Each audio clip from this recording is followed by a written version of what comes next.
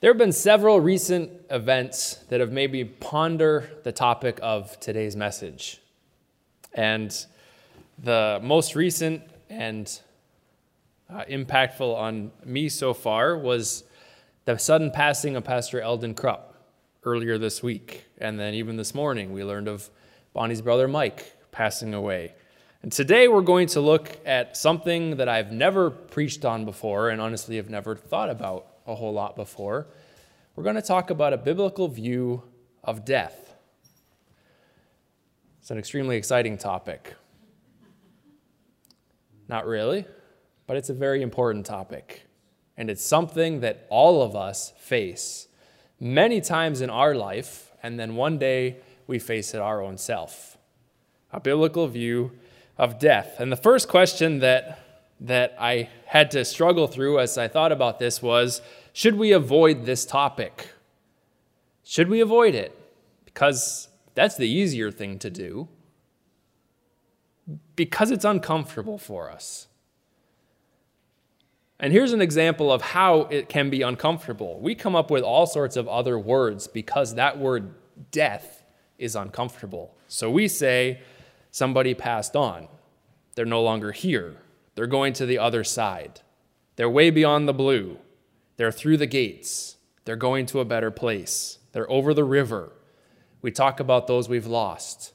And there's many other terms that we use, and every single one of these is a fill-in for that one word that is uncomfortable, and that is death.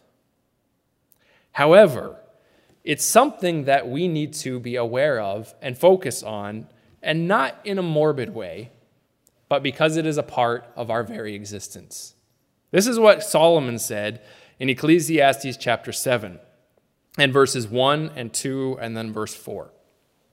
He said, "A good name is better than precious ointment, and the day of death than the day of birth." Verse 2, "It is better to go to the house of mourning than to go to the house of feasting." What's the reason? "This is the end of all mankind, and the living will lay it to heart." Verse 4, "The heart of the wise is in the house of mourning, but the heart of fools is in the house of mirth." Solomon is saying here, he's not saying that the wise spend all their time in sadness. That's not what he's saying. But he says the wise person ponders the house of mourning. Literally, the fact that everybody will one day pass away. And they take it to heart. They ponder their end. And they take it to heart. And they live that way. The house of mirth just means somebody spends all their time enjoying this life without pondering what comes at the end. And the Bible says that is actually the heart of a fool that does that. But it's wise to ponder. It's wise to consider. We're all going to die. That's a phrase that you'll hear in my house every now and again, a little more tongue-in-cheek. But every living thing, is guaranteed of one thing in life. It will die. That is what happens to all of not just humanity, all the animal world, all the plant world, every living thing will one day no longer be here. And Solomon recognized this as he wrote Ecclesiastes in chapter 3, a few chapters back in a very famous portion in Ecclesiastes 3, verses 1 and 2. He says, "For everything there is a season, a time for every single matter under heaven." Everything there is a time for. The very first thing that he mentions as a time for in verse 2 is he says a time to be born and a time to die. There is a time for death. And it happens to every single living thing. The writer of Hebrews put it this way in chapter 9, verse 27. He said, "Just as it is appointed for man to die once, and after that comes the judgment." It is appointed for death to happen to every single person. If you look up that word appointed, it means reserved. Now, how many of you have made a reservation before? Okay? If you want to go out somewhere to eat and it's a busy restaurant, you call ahead of time and say, I want to make a reservation, so there's a slot for me. If you're going traveling and you want to guarantee you have a place to sleep while you're on the road, then you call the hotel and you make a reservation. That means an appointment, a slotted time for something to happen. And what the writer of Hebrews here is saying is it's appointed for man to die. There's actually a reservation that we all have with death, but we don't know when it will happen. But we know that it will. Now, death is often a sorrowful topic. That is what makes it an awkward thing or a difficult thing to discuss, or even sometimes to think about, because it can be very sorrowful. That's based on several different things. It can be sorrowful based on somebody's personality. And I don't know a better way to put this than just it affects some people more than it affects others.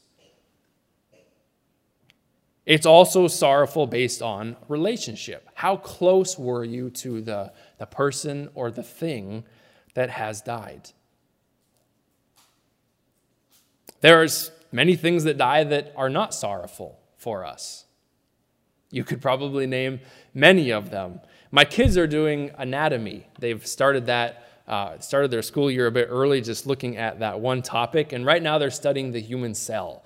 So they're writing drawings of them and pictures and all the different parts of them. They were going over it with Pastor Herb, who obviously is a school teacher, so he knew all that stuff already, but they were telling him about all those things about the anatomy of the human cell.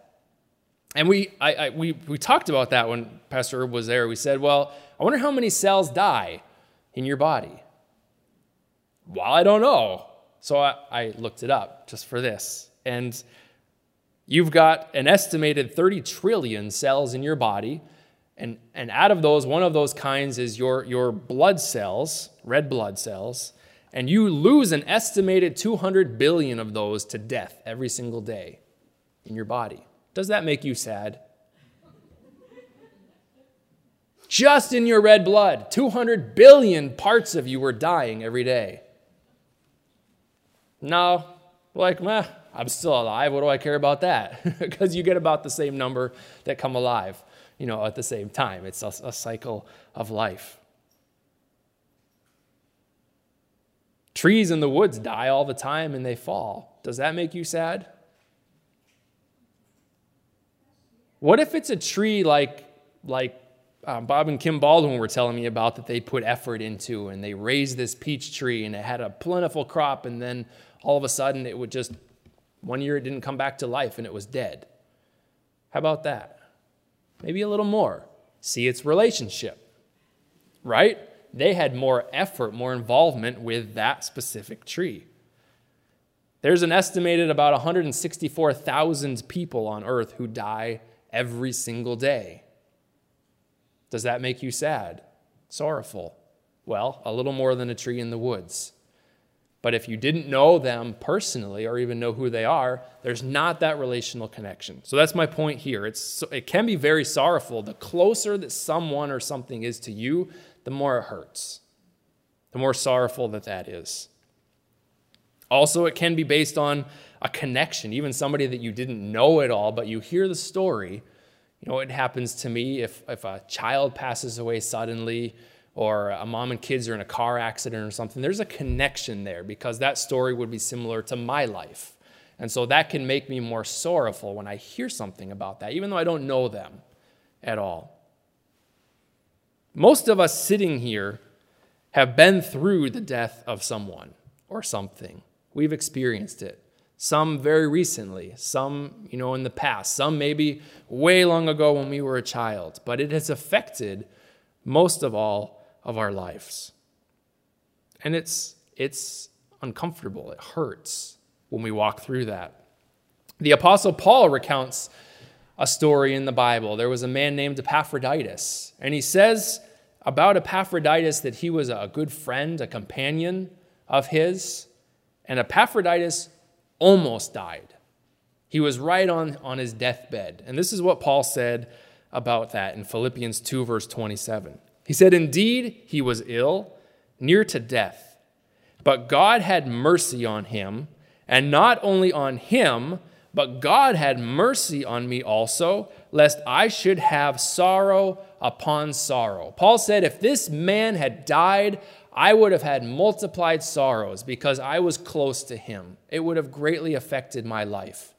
And yet in this case, God had mercy on Epaphroditus and raised him again from his deathbed.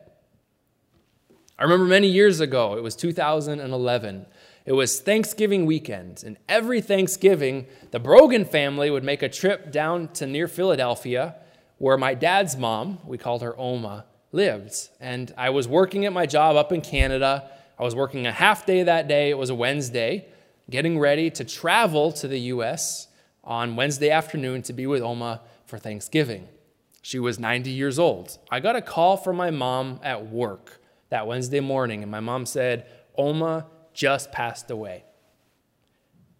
I haven't thought about that in years, because sometimes time comforts. But that was shocking to me. That very evening, I would have seen my Oma, but I didn't get to see her that last time, because she passed away that morning. I remember a few years ago, totally different, but still having an effect, our little dog Taya died. And for weeks, that was sorrowful because we had that closeness. She was a dog, not a person, but we had that closeness, and it was a sorrowful thing. So probably the first thing that our kids walked through with something dying, and we got to walk through it with them. So it's usually a very sad time. So that's the first point. Death is sorrowful based on those things. And mourning is normal. This is an important point. Mourning after death is very normal. If you look up the word mourn or mourned or mourning, which I did, I only stopped in the book of Genesis because there was a lot of occurrences that I would have had to go through in looking up scriptures that talk about this word, mourn or mourned or mourning. There's several times that it is found in Genesis, and every single time it has to do with somebody dying. For instance, Abraham, it says he mourned for Sarah. Jacob mourned when he thought that his son Joseph had been killed. He found out many years later that it was false, but he went through mourning. Joseph mourned when Jacob passed away. And there's many other instances in Genesis as well. Ecclesiastes chapter 3, verse 4, Solomon said, further on in this famous passage, he said, there's a time to weep and a time to laugh. There's a time to mourn. There's a time to dance. There's a set time for mourning, and it's okay for that to happen. The Bible refers to this time as a time of mourning or the days of mourning. You'll find that phrase many times in the Bible. It talks about the days of mourning. I looked this up really quickly, and even in modern cultures, this still carries on. In different ways in different cultures, they have a period that's recognized for people to have a time of grief. China was the one that stood out the most. And I didn't look at all of them, but they have 100 days that they set aside and specific things that people do. And really the point is so others can recognize and acknowledge and kind of give space or allowance that this person's going through grief, through mourning, and they can recognize that. There's a God-appointed time for people to mourn when a loved one dies, and that is a very normal thing. Now, I don't know about the set number of days that some countries do. For everybody, it's going to be very different for how long that time is necessary. And that depends on a few things, I think, on personality, again, on how close they were to the one who died. It can be based on the circumstances of death, if it was long and drawn out and they had a long time to say goodbye, or if it was instant and the person was especially younger. It can be a lot longer of a mourning time afterwards. It can also depend on how God speaks. If you've been here for long enough, you will remember many, many years ago when Pastor Bailey's wife died. And God told him, take off your garments of mourning and put on your garments of joy. That was a specific word that God spoke to Pastor Bailey, that his mourning was done. And he was carrying on. There's a passage in the Bible about the prophet Ezekiel. And God told Ezekiel, your wife is going to die, and you shall not mourn for her at all. These instances, though, are not the normal. They are a specific word of God in a situation that said, this is your set time of mourning, you're done. Or even not mourn at all. But it is very normal for people to go through that period of mourning, and it's even okay for people to mourn. And for those of us who maybe aren't walking that closely through it, we need to be careful. We need to recognize that somebody's walking through that, and to be careful to think or even to talk about or say, well, they just need to get over it. That's something that we really shouldn't be telling others, unless it's a specific word from the Lord. But again, we'd want to be very careful of that. We need to be mindful of those who've lost loved ones and show compassion. The Bible says in Romans 12:15 that we are to rejoice with those who rejoice, and we are to weep with those who weep. And when someone's going through that hard time and they've lost a loved one, we join with them in their weeping or in their mourning. We listen to them, we empathize with them, and it's not our job to heal their grief. The Bible says the Holy Spirit is the comforter. He's the one. It's the Lord's job to heal, but God can use us as a very real person to empathize or to be there as a comfort to walk alongside somebody. And for all of us who have lost somebody, know that God is compassionate and God understands the grief. God watched his own son die for us. He understands grief and pain and sorrow. And I was thinking of Jesus as well. We don't know for sure, but Jesus' earthly father, Joseph, is no longer on the scene somewhere before Jesus' ministry. He had his own earthly dad die while he was here on earth. There's also a passage, the shortest verse in the Bible, where it says Jesus wept, is in reference to when his good friend Lazarus died. He knew what it was. Jesus knew what it was to suffer the loss of people that he loved. And he understands that for us as well. On the flip side, when Jesus was beginning his ministry at the very early stages, in Luke chapter 4, verse 18, there's a passage there. We're not going to read the passage, but he's in their temple. It's a Sabbath day, and they hand him the scriptures to read. And he turns to the book of Isaiah, chapter 61, and he reads that passage there. And then he says, now this is fulfilled in your hearing. I am coming to fulfill these things. And one of the things he said he came to fulfill, in that passage, it says he binds up or he heals the brokenhearted. Jesus came to heal the brokenhearted. He understands grief and mourning, and he walks with us during those times. But he also says, I am here to heal your broken heart. It doesn't have to stay broken. I will walk with you as you walk through this. So mourning is a very important thing for us as humans. Another thing on the topic of looking biblically at death is hope. Hope is a big part of what the Bible talks about when it talks about considering those who have died. The thought of death, as we said, brings mourning or sadness because of loved ones that we miss, but the Bible encourages us to focus on being together again one day. This is what Paul said in 1 Thessalonians chapter 4.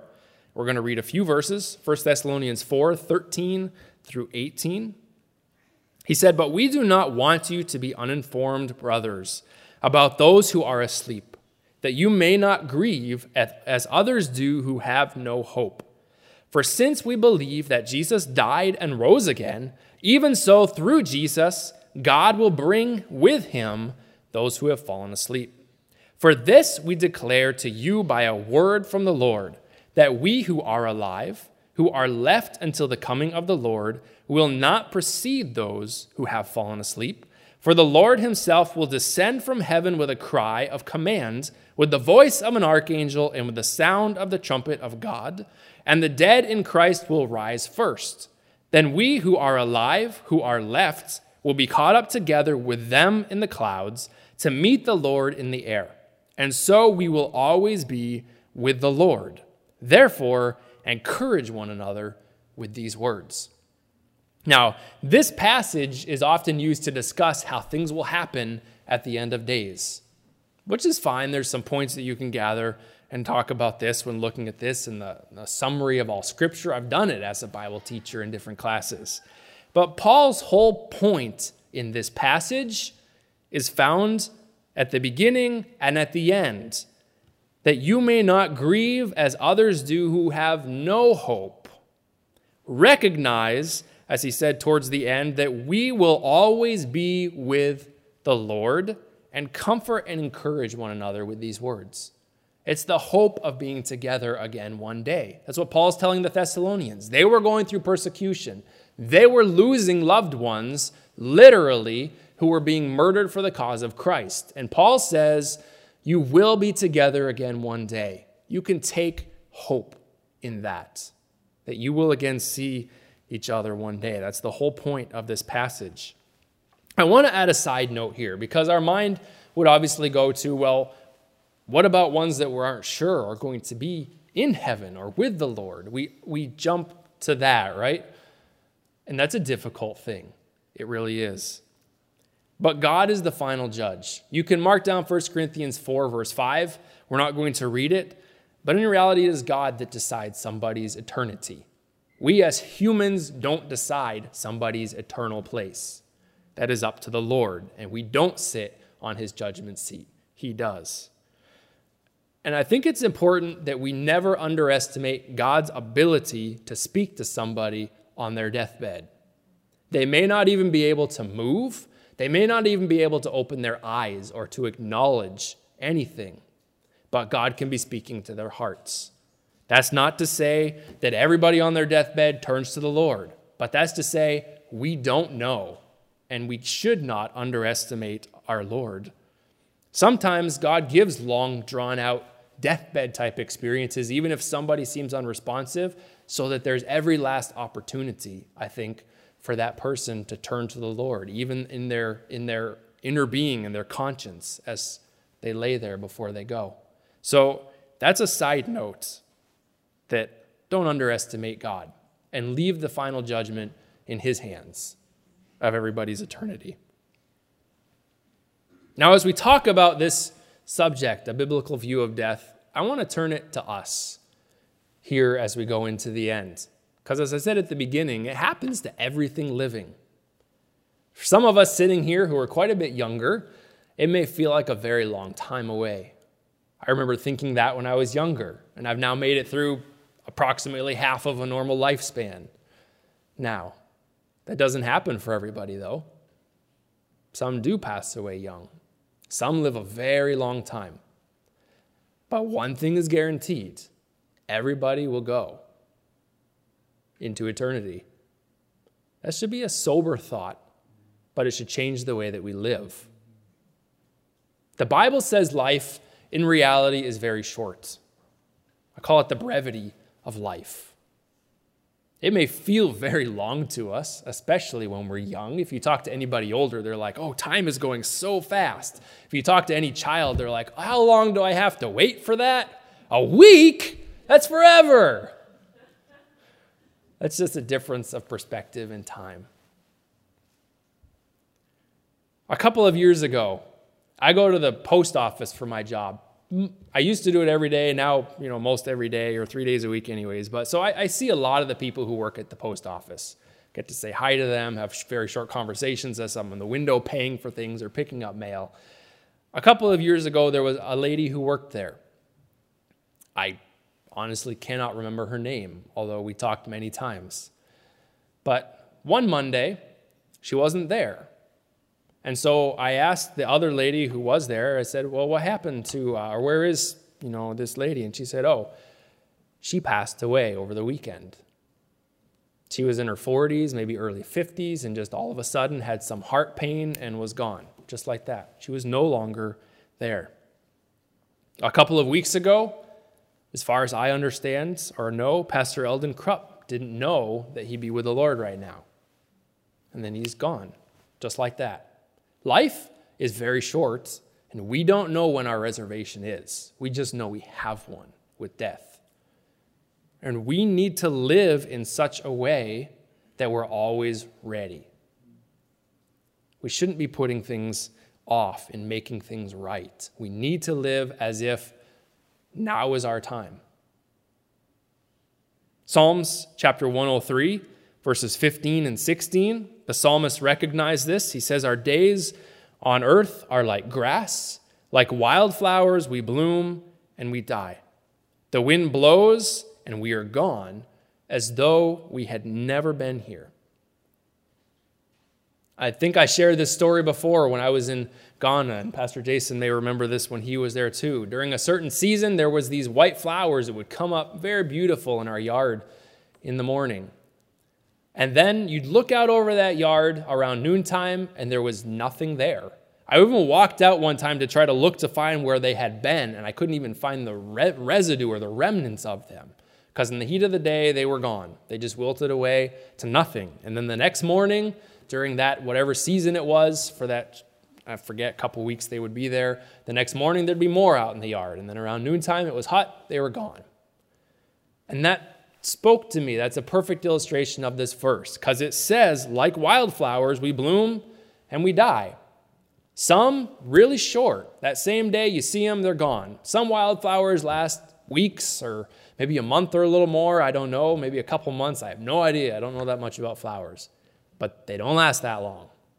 And they all pass away. And that's what the psalmist is saying.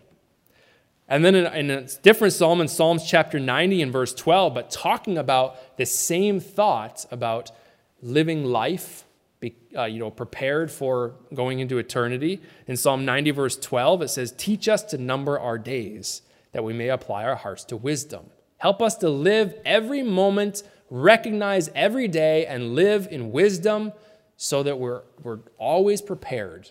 We're always ready." The Apostle Paul said in 2 Corinthians chapter 4, verses 17 and 18, he said, "Our present troubles are small. They won't last very long, yet they produce for us a glory that vastly outweighs them and will last forever. So we don't look at the troubles we can see now. Rather, we fix our gaze on things that cannot be seen.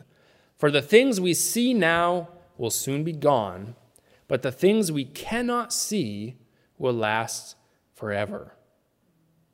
We all have present troubles. We all have present sorrows or difficulties and things we walk through. And the Apostle Paul was saying, this is not our main focus here on earth. Our main focus in our difficulties here in life is that we are preparing for eternity one day. Whenever that day is, we are living now for then. That is our real life. He said this in Colossians chapter 1, verse 3, talking about preparing and living, the real point of our life here on earth. Colossians 3, verses 1 through 3. "Since you have been raised to new life with Christ, set your sights on the realities of heaven, where Christ sits in the place of honor at God's right hand." Verse 2, "Think about the things of heaven, not the things of earth. For you died to this life, and your real life, your true life, the real reason you are alive is hidden with Christ in God." You can't see it now, but your real life that you're living is for Christ and preparing to be with Him for all of eternity. So think about the realities of heaven. How many of you have heard a phrase, "Somebody is so heavenly minded that they are no earthly good"? Have you heard that phrase before? All right, I've got a few hands here. So heavenly minded that you are no earthly good, or they are no earthly good. I've never heard somebody say that to somebody. You're so heavenly minded, you're no earthly good. But we say it as a general phrase. Now, let me ask you a question. How many of you have met somebody who is so heavenly minded that they're no good here on earth?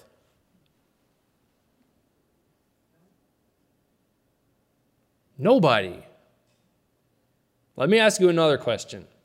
How many of you have met somebody who is so earthly minded that they are no heavenly good? That is our true human problem. I don't know who made up the other phrase. But people, and especially in our culture of stuff and busyness, we become so earthly minded that we forget that we are here for another purpose. We are here to prepare for eternity. We need to be so heavenly minded, and it will not make us no earthly good. It will make us do God's good work here on earth as well as we prepare for eternity. So as we draw this to closing, I have two different thoughts that I want to end with. And the first one is our own life. My life, your life. Maybe, as I said, you're sitting here and you're young, and you think death is a long way off. Maybe you're sitting here and you're older, and you recognize that you're probably closer to the end than you are to the beginning. Mathematics would say that pretty much has to be the case, unless you live a very, very long time. Maybe you're like me. Maybe you sit right in the middle of a normal life. This message, though, is for everybody at every single stage of life. No matter what age you are sitting here, recognize that we all have that reservation with death, and we don't know when it is. It will happen. It will come in our life. That's not a sorrowful thing or a sad thing for us. It just should change how we live. It should make us live with purpose, even when we are young. Think about how the life you are living right now is preparing you for eternity. Would you be proud or ashamed to stand before God, not one day, to stand before God if it was right now and explain to him how you're living right now? Would you be ashamed, or would you be happy to tell God the things that you've been up to? My friends, if you're sitting here and you say, well, there's things that I think I would stand before God and I'd be ashamed about if I had to tell him about my life right now, now's the time to change what you're up to. Or now's the time to change, maybe it's not something you're up to physically, but you see attitudes in yourself, or anger, or selfishness, or all these other areas that we can struggle with. If you sit here and say, I would be ashamed to have to talk to God about that if I was to meet him right now, don't let it go. That's the first point. And we'll pause right now on that point before we go to the next one. And we'll go to the Lord with that. Take that to him. If something comes to mind and you're like, I wouldn't want to have to meet God right now.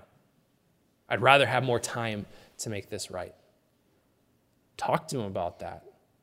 Ask his forgiveness for it. Ask him to help you overcome whatever it is. Amen? So take a moment.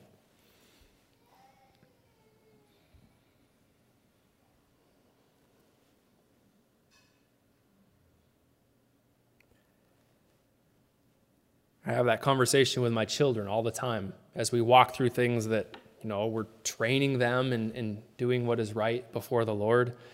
We have this conversation that says, Jesus came and died for you. For one thing is to forgive you. You can be forgiven. That's one thing. The other thing is he came to help you to be different too. He came to help you to be more like him. And so I have that same conversation with all of us here today. If there's something that you're ashamed about, you wouldn't want to have to tell God about, understand Jesus came so you could be forgiven of whatever it is. And he came to help you, and he came to help me. The second thing I want to close with is our relationships with other people. You never know when will be your last time to talk to somebody. It's been not a good week, but Sarah and I have just recounted some of the connections that we've had with Pastor Eldon and Lois Krupp, and recounted the last time we had them down at our house in I think it was late 2019, Christmas of 2019. We had them around our table with some other friends and just had some time with them, singing Christmas carols. So we're recounting these times with them. We didn't know that would be our last time that we saw him. I've emailed back and forth with him for work since then, but that was our last kind of personal connection that we had with them. You don't know when will be your last day with somebody. And the walk away from that for us is keep short accounts with people. Don't live your life in such a way that if somebody passes away, when they're gone, you go, I wish that. I wish that I had said this. I wished that I had apologized for that. I wish that we had worked through this problem to resolve it. It's always better to take care of it. Because again, you don't know when that last day will be. So keep short accounts is my encouragement on that. And if something came to mind for you, I don't know that we need, we can go to the Lord in prayer for it, but in reality, that's something to physically take care of. If something comes to mind, you're like, there's this person I've got this problem with, or there's this relationship issue and I want to see it resolved, and I can do something to make that happen, then do it. Pray to the Lord about it. Say, Lord, how do I do this? When do I do this? What's the best way? Help me. But keep a short account and take care of it so that later on you're not going, boy, I wish. Some of us here, maybe we're walking on the other side of that where we're looking backwards at a relationship that is no longer because somebody's not here anymore. And we have that. We have some of those I wishes. That's a hard thing. Take that to the Lord. Say, Lord, you know that I would like to have resolved this and I can't now. They're not here anymore. Lord, would you, whatever it is, would you forgive me? Would you help me to not carry a grudge? Would you change my heart? Whatever needs to happen, even if that person's not here anymore, make it right. Don't carry that on. Amen. So why don't we ask the Lord to help us to do that? Amen. As we go to close, and help us to live every day preparing to be with him one day. Lord, we come to you. You know that we are humans. You made us. You know our frailties and our weaknesses. You know many of the times when we struggle with things here on earth, it's with relationships. Lord, I pray that you would help us to keep short accounts with the people that we know, people around us. Help us not to carry grudges or hurts. Help us not to leave things unresolved if we can help to resolve them. Help us not to live such that one day we would say, oh, I wish I'd made that right. I wished I'd fixed that. I wished I'd said this. And Lord, for those, Lord, who may be on the other side of it and the person's no longer here, we take these ones to you as well, Lord, and we ask that you would help each heart to resolve that now. Help each heart to give that to you. Father, help us to live each day here on earth as if we would, or in a way that we would not be ashamed to tell you about our day, but in a way that would honor you with how we're living our life. Help us to recognize that we are preparing here for our eternity. Our real life is hidden with you. Our real purpose of our life is to prepare to be with you in heaven. Help us to live that way. I pray this in your name. Amen.